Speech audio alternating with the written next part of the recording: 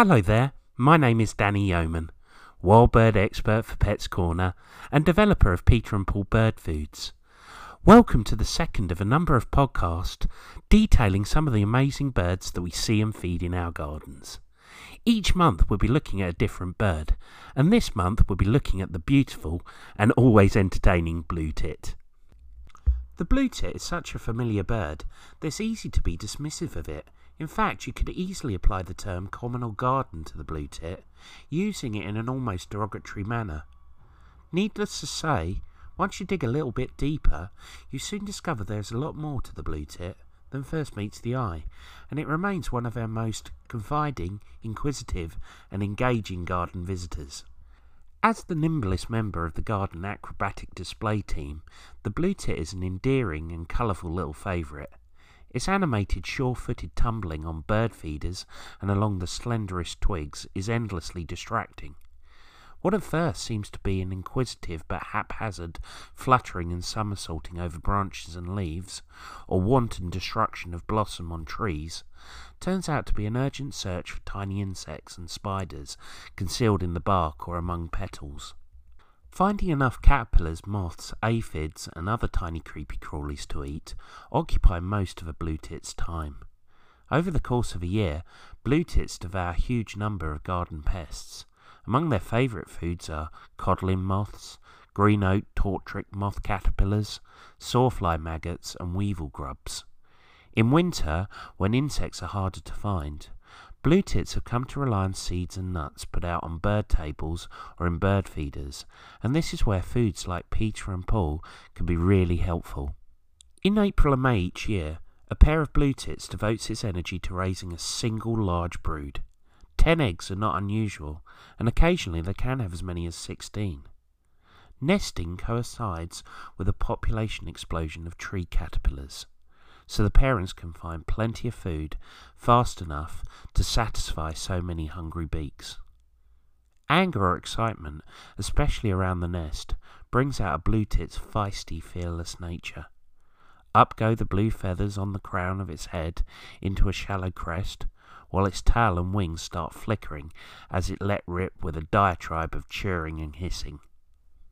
Not so long ago, cute little blue tits were notorious doorstep vandals.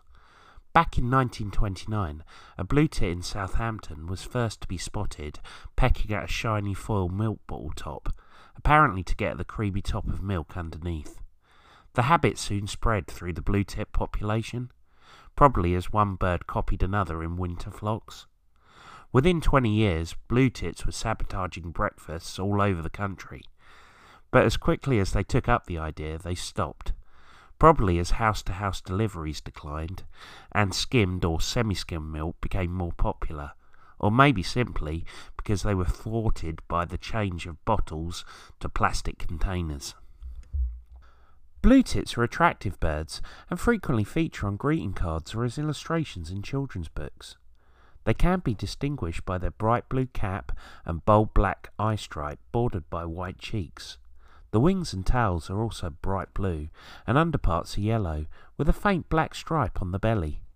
The female is very similar, though slightly paler than the male, a useful characteristic for bird ringers who get to see the bird in the hand, but less obvious for the casual bird watcher. Juveniles are duller, and pale lemon-yellow cheeks, and greener underparts and crown. Interestingly, how a blue tit appears to our eyes is different to how it appears to another blue tit. This is because blue tits' eyes show a very different degree of sensitivity to ultraviolet light than our own. Once researchers discovered this, they examined birds' plumage to determine if they had a UV component, which they did. And since then, the blue tit has become one of the key study subjects for researchers interested in how birds might use UV signals in sexual selection and mate choice. Male blue tits vary in the degree of UV colour and colour contrast in their own crown feathers, which is broadly related to age, and which might provide females with a badge or signal of the male's quality.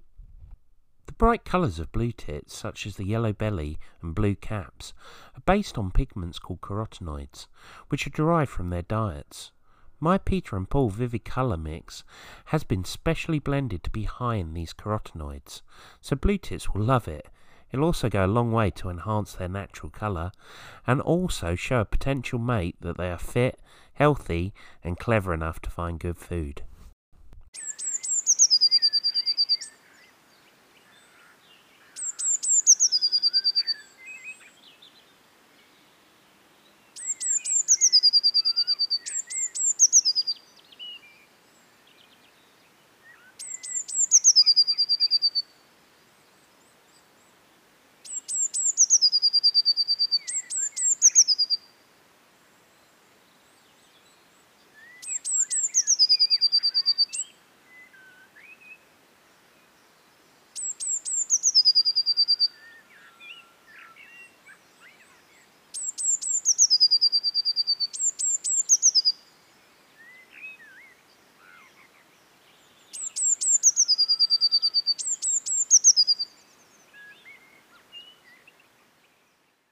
Blue tits have a huge vocabulary of call notes. Most often is a buzzing descending see, which is repeated and are used for multiple reasons, but communication with other blue tits is the most important motivation for the use of calls. They inform one another on location in trees by means of this contact call. The alarm call is a rattle-like dirk and is used to warn others, including birds of other species, such as great tit, robin or tree creeper, about the presence of predators in the neighbourhood. Scolding, for example, is used when a ground predator, e.g. a fox, cat or dog, low-flying predator or perched owl are noticed. Sometimes this is followed by a mobbing behaviour, in which birds gather together in flocks to counter a predator. The alarm whistle warns other birds about the proximity of a sparrowhawk, goshawk, buzzard, or other flying predator that form a potential danger in the air. The song is loud, repeating trill, again buzzy and high-pitched, not dissimilar to the call, but more drawn out, and are mostly used in late winter and spring to defend the territory or attract a mate.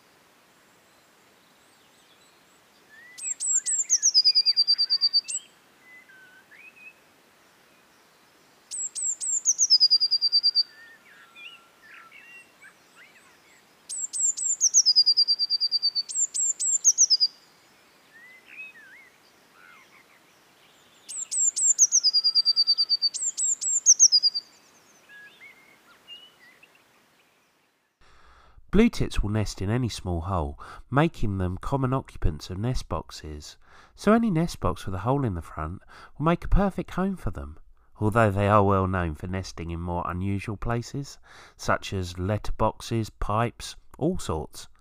Our Pets Corner store in Upminster had blue tits nesting in their cigarette bin. The nests can be constructed from all manner of materials, and they will readily utilise wool and other downy material put out for them. If you own a dog or a cat, why not buy a cheap peanut feeder, like the Great and Small Economy feeder that we sell in our Pets Corner stores, and put the shed hair into it when you groom them. It makes a great nesting material.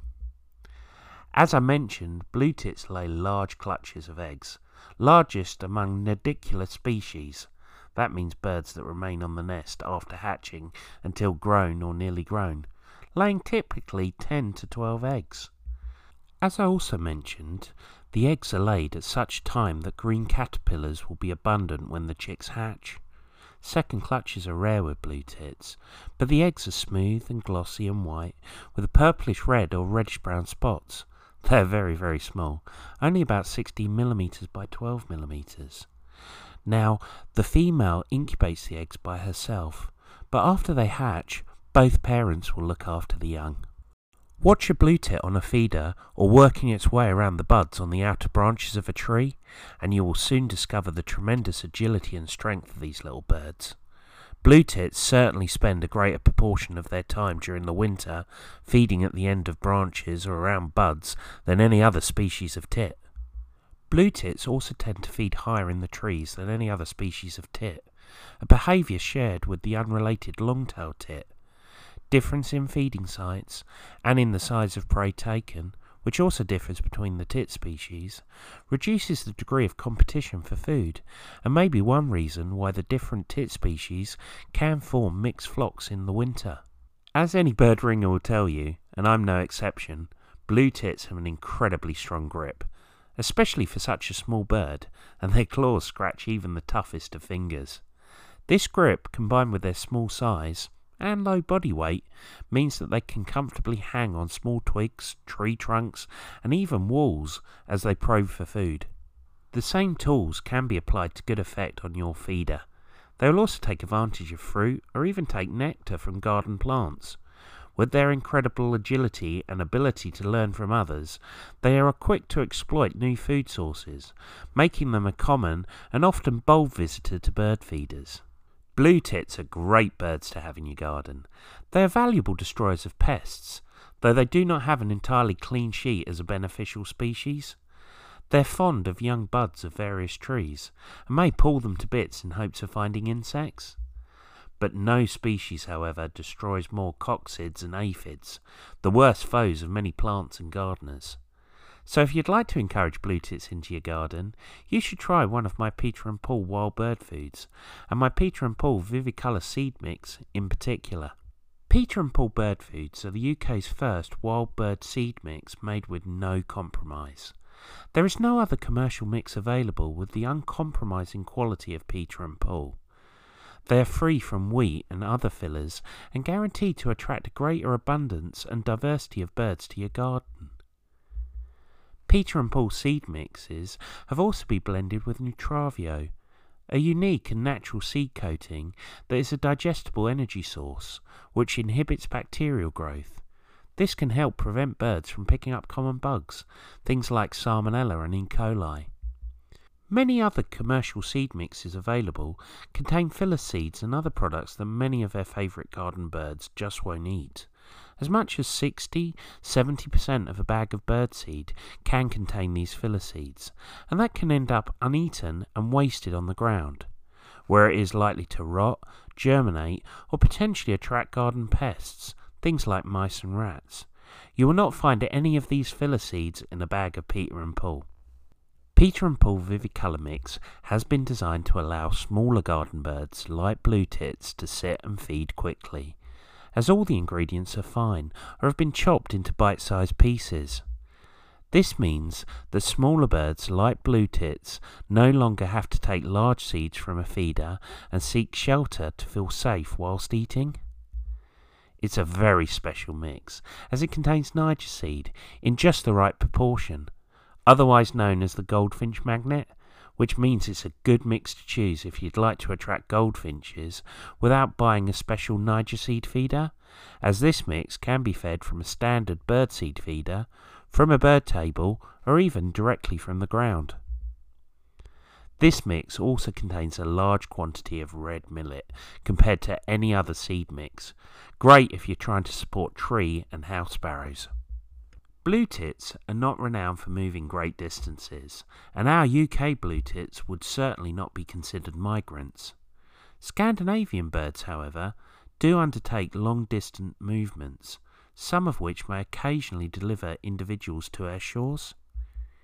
In the relatively recent past, when Scandinavian winters may have had a more pronounced impact on blue tits, we sometimes received eruptions of these birds to southwest and eastern England, the foreigners identifiable because of their more colourful plumage. The blue tit is classified as least concern species on the IUCN Red List and as a green status species by the RSPB. But blue tit populations often decrease considerably during harsh winters or after a poor breeding season, where the weather is cold and wet, particularly if this coincides with the emergence of the caterpillars on which the nestlings are fed. So all the more reason to look after your blue tits and feed them right. That's where Peter and Paul can help. For more information regarding Peter and Paul Wild Bird Foods, please check out the Peter and Paul website at www.peter-and-paul.com, or pop into one of our wonderful Pets Corner stores, and the nearest store to you can be found at the Pets Corner website at www.petscorner.co.uk. Well, that's it from me. I hope you've enjoyed it. For further birds, please continue to check out the stream, and I'd look forward to speaking to you soon.